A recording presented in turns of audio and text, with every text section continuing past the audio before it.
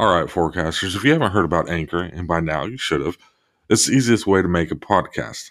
Let me explain a few details. First of all, it's free. It's never going to cost you anything to make a podcast on Anchor FM. There's creation tools that allow you to record and edit your podcast right from your phone or computer.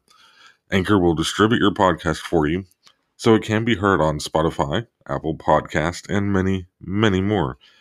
You can also make money straight from your podcast with no minimum listenership. And it's everything you need to make a podcast all in one place.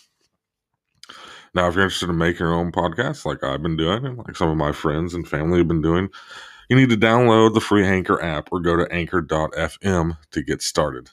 Again, download the free Anchor app or go to anchor.fm to get started today.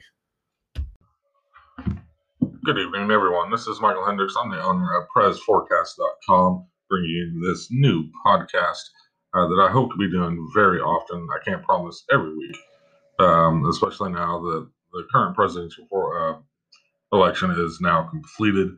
But in my first full episode that I will do, I will talk about this past election, about how it was not as close as the media wanted to lead you to believe it was, and why the polls were not as wrong as you were also led to believe.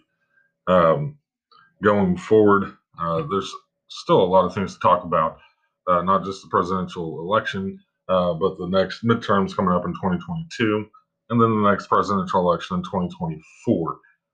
Just to give you kind of an idea of how these elections run, you can expect your first candidate to announce who's running, or she is running for president, probably early 2023, to be perfectly honest. But our main focus right now is completing this past presidential election between Joseph R. Biden and Donald J. Trump, and exactly how Biden won. Hope you enjoy, hope you listen, hope you come and stay.